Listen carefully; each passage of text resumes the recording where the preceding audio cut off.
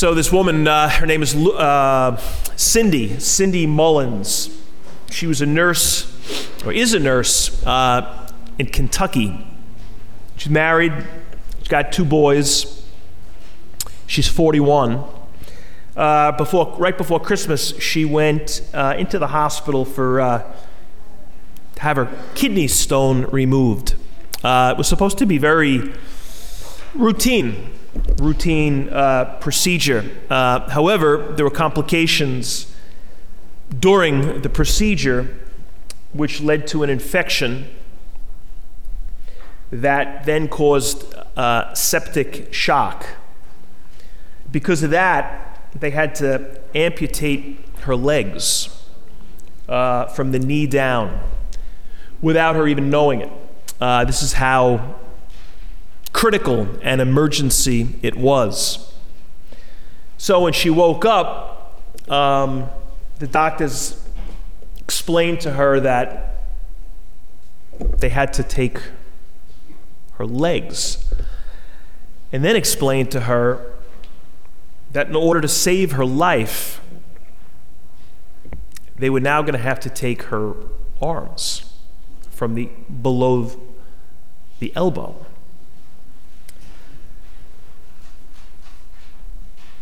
I remember I saw this in an article in the paper just 3 weeks ago maybe, and all I saw was quadruple amputee, I think, and I was like, what? So I saw that in the headline, so I read the article, and I couldn't believe it. Kidney stones, and now you have no arms and legs.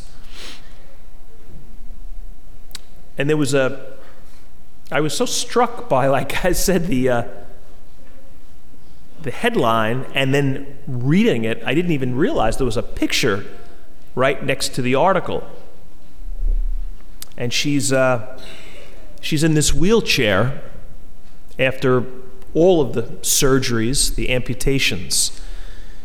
Her legs are gone below the knee, and she's kind of has these, almost looks like these huge mittens on, but you can see her, they really be up to the elbow. And in this picture, she's smiling. Like I did a double take when I saw her smiling. This is some of what she said in both this article, and then I looked her up, and there was a video with her and her husband. So this is a combination of what she said in this, these 2 interviews. I'm just happy to be alive. And I want people to know that this isn't a sad story. This has a happy ending. I'm alive, and I get to be with my kids and my husband. If I didn't have my faith, I don't know where I'd be today. There's just no possible way that I could have gotten to where I am without Christ. There was just this presence of God around me that told me this was going to be okay. These are the cards that I've been dealt, and these are the hands I'm going to play. It was the only way to save my life. And I've just never questioned. I've just felt that God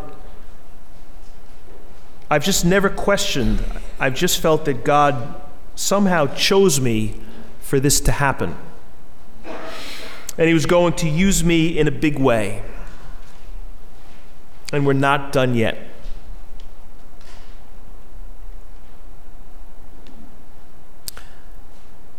Do you think God chose her?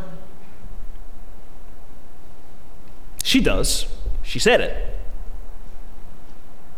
Do you think God wanted to use her? She does. And I do. It's just my opinion, but I agree with her. I don't think God caused septic shock. I don't think God wanted her to lose half her legs and half her arms. But I do think somehow God steps in moments of darkness. It's hard to explain much more than that, I think. I think when we start to, we get lost. It just doesn't really make a lot of sense. But I think, and more importantly, this woman thinks that God provides light in moments of desperate darkness. And he also asks us to be the light for others. I mean, I wonder, there had to be some people who read that article, or another version of that article, who themselves are going through some terrible medical trial. They're carrying some very heavy cross. They're suffering. And then they read her story. And then they took a step back off the ledge. And they kind of caught their breath. Doesn't mean their situation is not bad. They just found some hope in this woman's story. And I think somehow, some way, God is all over that. It's the classic question that Job, first reading, wrestles with: why bad things happen to good people. He was a good person, Job is.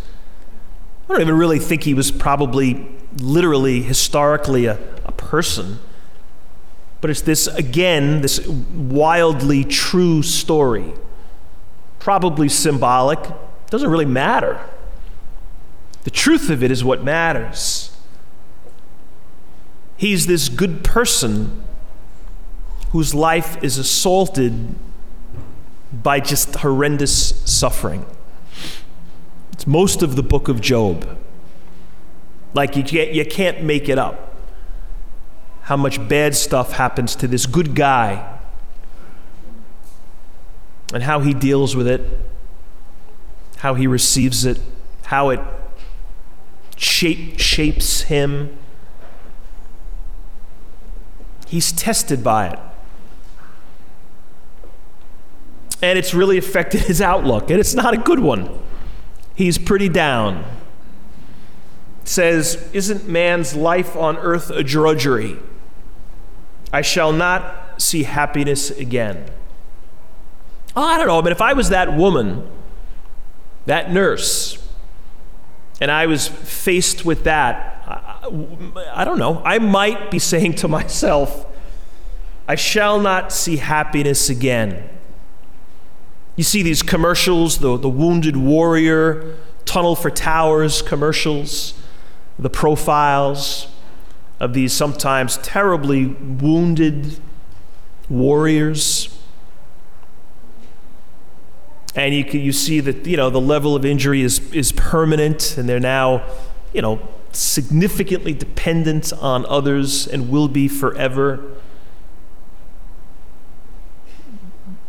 But they seem to manage a smile.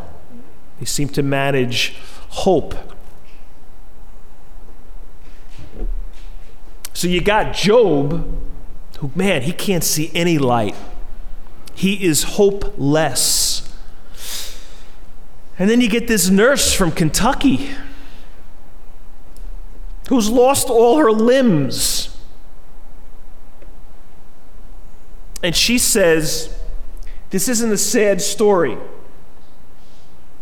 It actually has a happy ending. She's like the anti-Job. And I think many of those Warriors that are profiled, same thing. They're like anti-Jobs. Remember Stephen McDonald, the police officer who was shot back in the 80s? Most of us know his story. I met him a number of times. Was at a number of assemblies and schools over the years when he spoke. Not too many years before he died, down the block at Long Beach Catholic.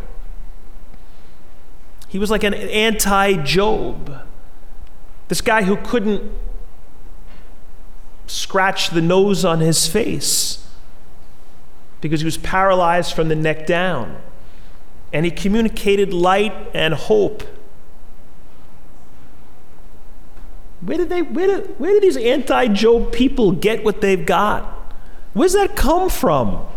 Do they just have a positive outlook? I don't think so. I mean, maybe that's part of it.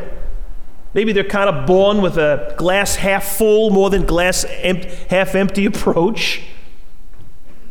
But it's got to be more than that. It's the gospel.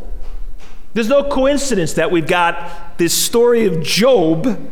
Isn't man's life on earth a drudgery? I shall not see happiness again. That's the first reading. And the response to it tonight is Jesus. Healing and helping people whose lives have become a drudgery.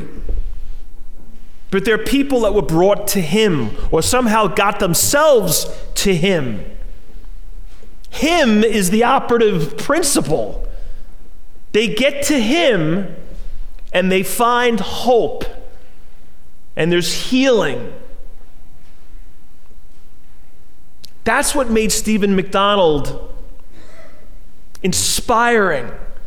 I think it's why the woman in that article has a smile on her face. It's the power of what Jesus does. When it was evening, they brought to him all who were ill or possessed by demons. The whole town was gathered at the door, and he cured many who were sick with various diseases. For this purpose, he said, I have come. He's the one. He's the one that allows that nurse to smile. You know, I had 2 baptisms this morning. Cute little, adorable little boy and a little girl. And I was talking to their parents, at the ceremony, and I'm like, these 2 will either know who Jesus is or not because of you 4. I know Grandma and Grandpa, they're sitting on this side of the church, and you'll be an influence, but if Mom and Dad aren't living Jesus, neither will these 2 little kids. Peripheral people can help, but man, it's got to be the primary teachers. So if you don't teach these 2 about who he is, what happens, God forbid, if one of these becomes like the people in the gospel, like the nurse, like whatever, all the bad that can happen. We're also vulnerable. I was watching this video. The Knights of Columbus put out this video. It's pretty cool. I'll try and put it on the Beach Catholic website. It's about this priest.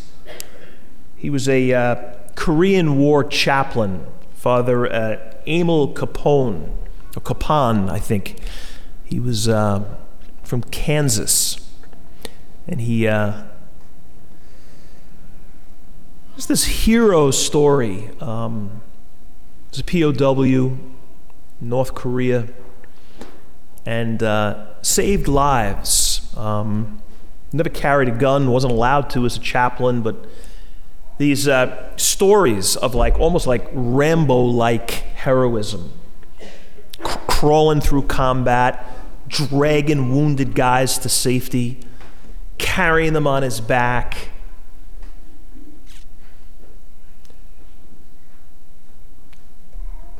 Torturous experiences as a POW, starvation, they were freezing. Unbelievable health challenges for all these POWs, and this guy just was this source of light in this desperately dark place. He said he'd go out, somehow would get out of his area, his cell, and he'd steal food and smuggle it back to these almost starving POWs, traded his blanket for food. Like, saved guys' lives. Like, some of them are still alive to talk about it. About 10 years ago, President Obama awarded posthumously, he got the Medal of Honor. And there were these old men who were there who knew this priest. And they said he was the difference. They said we wouldn't have made it. It was so terrible. The conditions were so atrocious. And this guy continued to be a source of light and hope, encouragement. This one guy said, he saved my life just by the work he did over there. He gave me faith and he inspired me to live. Like these people of the light, these hopeful forces when you need it, when you're lost. I had a conversation not too long ago with a person who was telling me about their experience of Al-Anon. They grew up in a house with both parents were alcoholic. And originally it was the father, and he was a desperate alcoholic. And eventually the mother, to kind of cope with the struggles of living with an alcoholic, became one. And this guy said, I was a teenager or a young adult, and it was like we didn't know where to go, and he discovered Al-Anon. Just this place to be with other people who were going through what they were going through. And the support and the power and the hope that came from that. It was like, I'm not crazy. I'm not losing my mind. This is not okay, the family, the dynamics that we're living in here. And having other people who had been there and gone through it was the difference. I've talked to people over the years who've battled cancer, and the support they got from others who had been through it. Yeah, you appreciate, of course they did, the words of encouragement from other people. But they didn't get it. They didn't know what it was like to lose your hair from chemo. They didn't know what it was like to be sick from chemo. But then there would be other people who did, who were there, who had gone through it. And they talked about the power of those people. Everybody else was appreciated, but these who've gone through it and been there, they're the difference. These sources of hope, these sources of light. And how often they are Christ-fueled. How often these people say, yeah, I mean, I am the way I am because of him. No doubt this priest who is now on the road to being a saint, the Medal of Honor winner, will probably be a saint one day. His cause is being worked right now. Or that nurse, mother, and wife.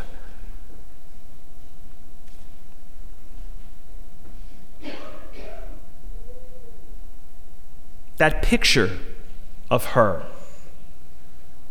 It's like when I first looked at it, the first thing I saw was like it was kind of jarring. It's this person without limbs. And you know what was more jarring? Was the smile on her face.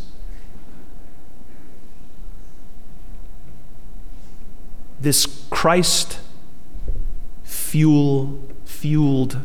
smile. And it's like, pursue that smile.